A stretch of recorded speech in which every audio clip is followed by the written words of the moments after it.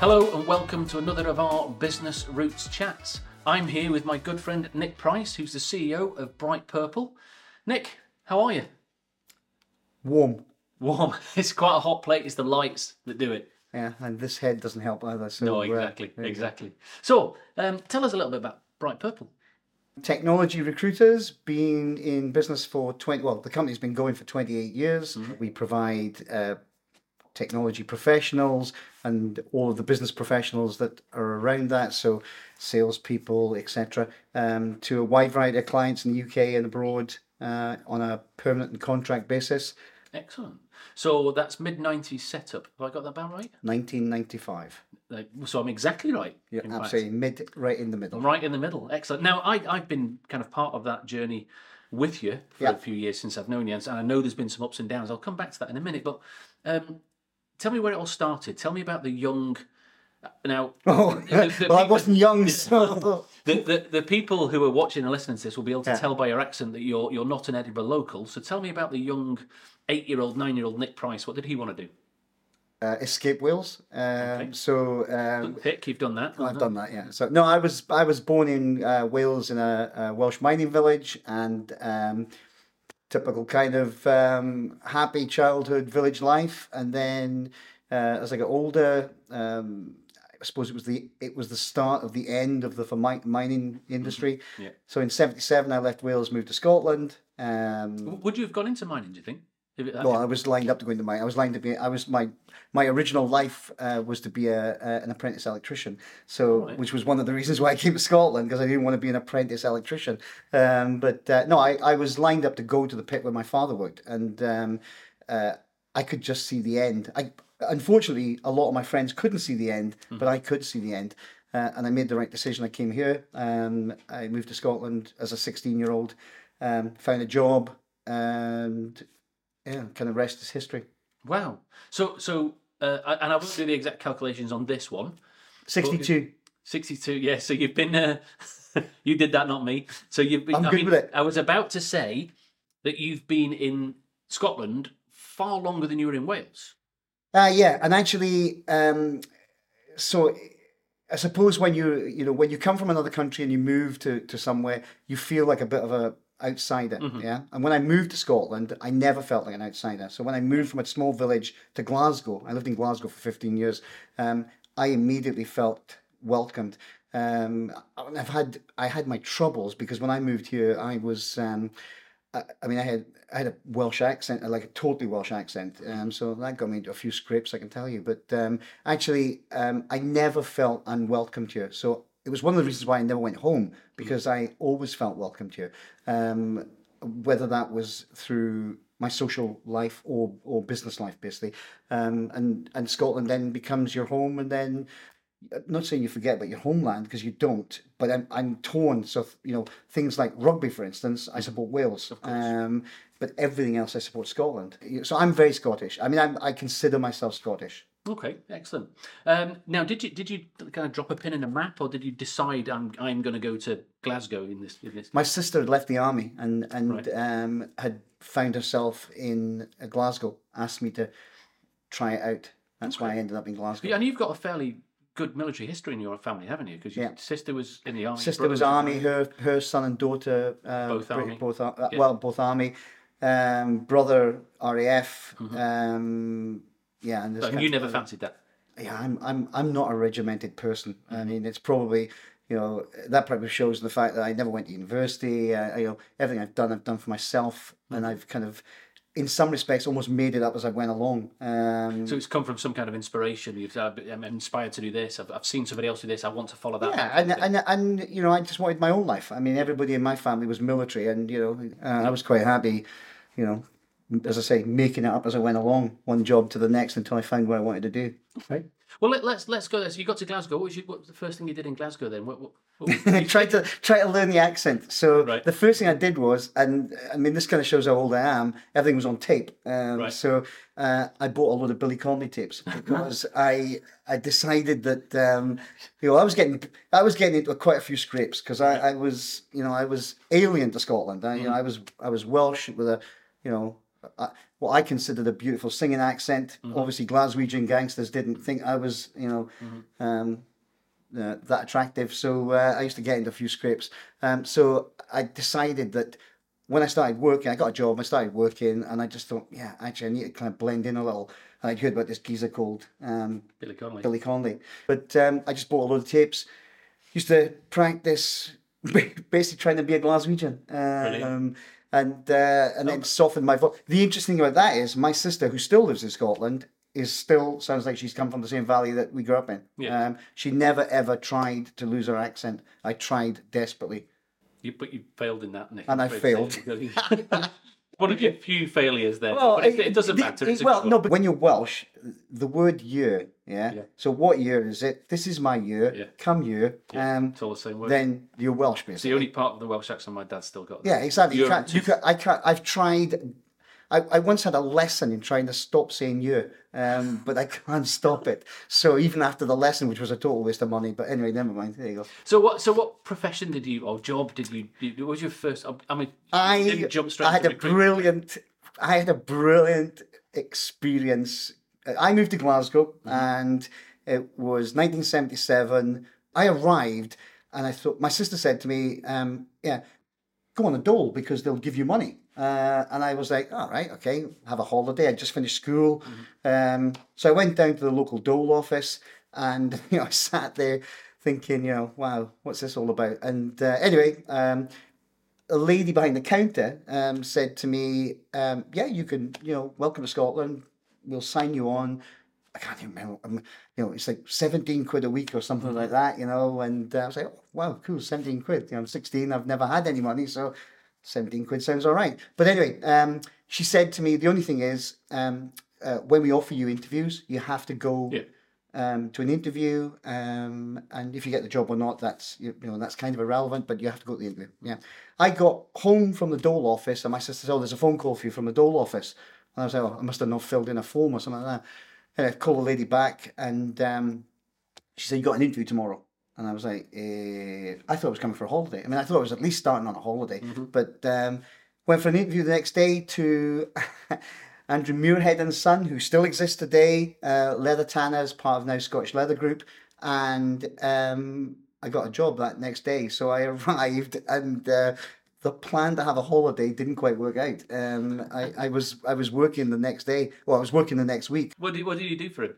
Well, first thing I did was sweep floors. So basically, it was a manufacturing plant. Do stuff. They still today they manufacture leather for the world. Okay. And when I joined them, they had customers like IKEA when IKEA were nothing like they are now. We were manufacturing the leather for IKEA.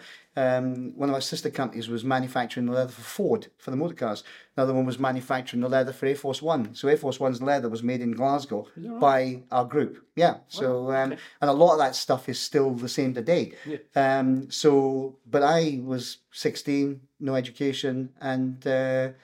They gave you a brush. They gave me a brush and said, that bit over there needs sweeping, get on with it. 10 years later, I gave the brush back and said, that's enough for me, and I need to do something. So you actually got some promotion, you got to production manager, you saw a bit of potential. Yeah, I did lots of jobs inside there, and I was just inquisitive. So, a lot of people were kind of, it was interesting because I think, if you think about those years, the 70s, people worked in companies for 40, 50 years. Yeah. My father worked underground for a long time. And everybody I knew worked in jobs for 40 years, 50 years. Life. And when you move into a factory that's been going for a company that's been going for over 200 years, and it's a manufacturing company, what you find is mum and dad work there, daughter works there, niece works there, uncle. So basically, I was working amongst families that worked in the same companies, but they worked at the same machine for 20 years. I wasn't going to do that. So I moved from brush to this, to that, this.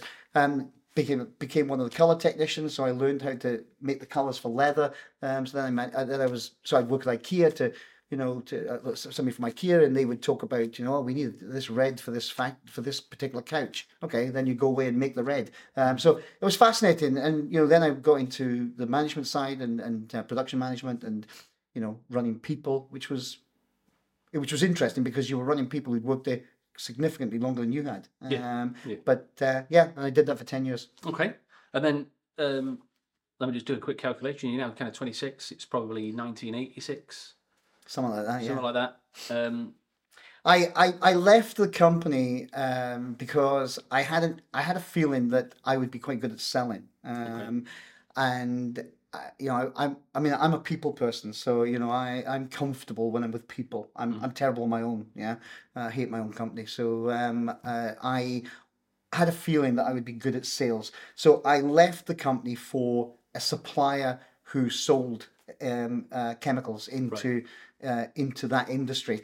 I worked for them for a while, and then I just had a few. I mean, I had a few jobs in sales, and yeah, I mean that's kind of And that filled the gap. that filled the gap until I fell into my industry.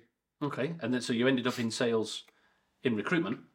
I ended up losing my job.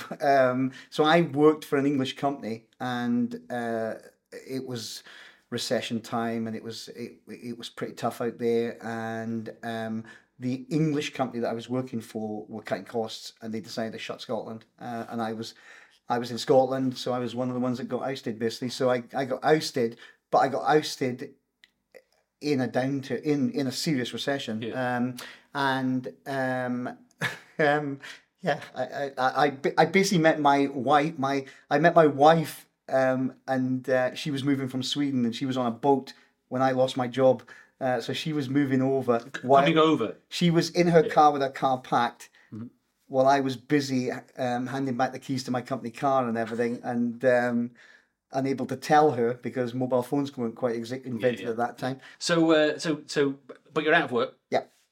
Is that the point you set up Bright Purple? No, so I was out of work for just shy of 6 months. Yeah, I mean it was desperate. It was desperate recession. There were just no jobs. And what happened was, I went to Edinburgh for an interview for a job. So I saw a job. I went for an interview, and the recruiter who I went to see said to me, we'll put you forward for this job, but actually, you'd be quite good in our industry. Would you like to have a chat with us? And I was like, well, what do you do? And they said, well, we're recruiters. We're involved in people. And I was like, right, okay. I don't understand, but anyway, let's have a chat. So we had a chat, and the lady that ran the company or the office for a large PLC said, yeah, we'd love to have you work for us. So I dumped the other job and took that job. And I worked for them for a year, and then I was hijacked in a bar by somebody else who said, come and work for us. So I went into tech recruitment. Right. So you got a bit of recruitment experience, then a bit of tech recruitment experience, and now we're closing towards kind of the mid-90s, and you go, do you know what I'm going to do? I'm going to set up Bright Purple. Yeah. And I know I've simplified that, but So I worked in sales recruitment for a year. I was in a bar one night. Guy from who owned a tech recruitment company said to me, "Hey, I hear you're a recruiter." Somebody introduced me, and they said, do you fancy tech recruitment? And I was like, I haven't got a clue what tech is. So I'm good at selling, but I'm not sure what you're talking about. Anyway, I decided I'd go for it, so I went for it. I worked for them for 5 years, and at the end of 5 years, there were some things that I just didn't like about the company. I loved the company. There were some things I didn't like about the leadership, and I decided that I was, going to do it myself. And so I left with another guy, and the two of us set up Bright Purple. Looking back, good decision. Well, it's given me the freedom I've got today. So yeah, I mean, I suppose I could have made lots of decisions, but yeah, for me, it's been a good decision. Now, I'm going to ask you a question in a second. I'll give you a kind of a moment to think about it. So, early on in our relationship when we first met, and I was my business was quite young. Yeah. I remember sitting in your office in Rose Street, and I was moaning about something, which I do a lot, as you know. Yeah, you do. And you said to me, Matthew, in any business, you can sum it up with two problems that you'll always get: money and people. Yep. And I've never forgotten that, by the way. And I now pretend that's my advice and I give it to other people. It was probably somebody else who gave it to me, to be fair, but so, You said I'm that. pretty sure I didn't commandeer that, but anyway. Exactly. But you're dead right. You can fundamentally. So and the reason I mentioned that little memory is because next question is about the challenges you've been facing over you get through the lifespan of Bright Purple, because there obviously has been some and highs and lows and all these things. If you take the kind of the standard money and people thing out, what challenges have you faced? None. Money and people. No, I'm joking. What challenges have I faced? Wow. What kind of things made it difficult? I mean, business is it's a living, breathing thing, isn't it? I mean, it's, you wake up in the morning and the world is amazing. By 11:30, you've had a cup of coffee, you're feeling great, and then the world falls in, something happens. It's, I treat every day as it's a new day, and that's what's exciting about it as well. It's a new day. There'll be good parts of my day, and there'll be horrible parts of my day. Sometimes it'll be money issues. Sometimes it'll be people issues. Sometimes it'll be grumpy customers. Sometimes it'll be amazing customers who make you feel incredible. It's really hard to kind of put your finger on other challenges, because I've 28 years with this company. Yeah. I'm bold. I didn't start this job bold, I can tell you that. But so there are some pressures to it. But on the same side, hiring incredible people, and working with people who start as juniors, Well, your sales director's like that, right? And two of my board. My finance director was a junior in our finance team. Yes. She's had 2 children inside the company, and she never made any excuses. She just worked her socks off, yeah. And now she's on the board. She's a board member. In a couple of weeks' time, she'll be a shareholder. And for my number 2, he joined me. He was a doorman in a club, I think, or something. Yeah, he was a doorman in a club or something. He has never stopped working hard since they joined, ever. I mean, I don't ever remember him saying, I don't feel well. His work ethic is inspirational. His work ethic is incredible. But his work ethic is my work ethic. Her work ethic is my work ethic. Yeah, absolutely. But the point is that I think that, for these people, they're the next generation. I'm coming to the end of my time. I can't keep going. Well, that's what I was going to ask. When are you going to stop? I have a work ethic that my father and mother put into me, and I put into my children, and I put into my staff, or I put into the people who work for me, because to me, if you want to get somewhere, then you got to work for it, yeah. And the people that work for me have that. So when am I going to stop? I'm never going to stop. I've got a funny feeling I'll be, the kind of I'll be the Jockstein of the recruitment industry. One day I'll be sitting at my desk and they'll find me kind of, with a CV in my hands, keeled over, and they'll peel me back, and I'll still have a CV in my hands. So I don't know. I'm not going to stop. Oh, good. So you've not got any kind of retirement plans or hobby? Well, my wife's got a retirement plan. No, I don't have a retirement. I'm doing too many things. I'm involved in LifeLink. I'm honorary consul for Lithuania. I'm involved in lots of different things, and because people are my life, then I think I'd be a terrible retiree. I couldn't spend my time on a golf course. I've got to be doing something with people. Excellent. Okay. Now, imagine you've gone back to the beautiful Green Valley in Wales, and you come across young Nick Price, 12-year-old Nick Price. What advice would you give him? 12. Not sure I was sensible enough to take advice when I was 12, but I would just say, I wouldn't change anything. I would just say, have a go. What have you got to lose? I mean, I had a go. I didn't have an education. I could have, I suppose, if I could go back, would I say get an education? Well, back then, education wasn't, I'm not going to say it wasn't important, because of course it was important, but education didn't define you back then. Hard work defined you. And so when you've grown up like that, it's really hard to think about anything else, So I would just tell myself to do what you did. And, you're going to make mistakes, but surely we all learn our best lessons when we make mistakes, Yeah, I would tell myself not to have a perm I permed hair in the 80s because I got a funny feeling that's why my hair fell out, because I had a perm. But yeah, I had a Michael Jackson in the 80s, and I've got a funny feeling that's what it did this to me.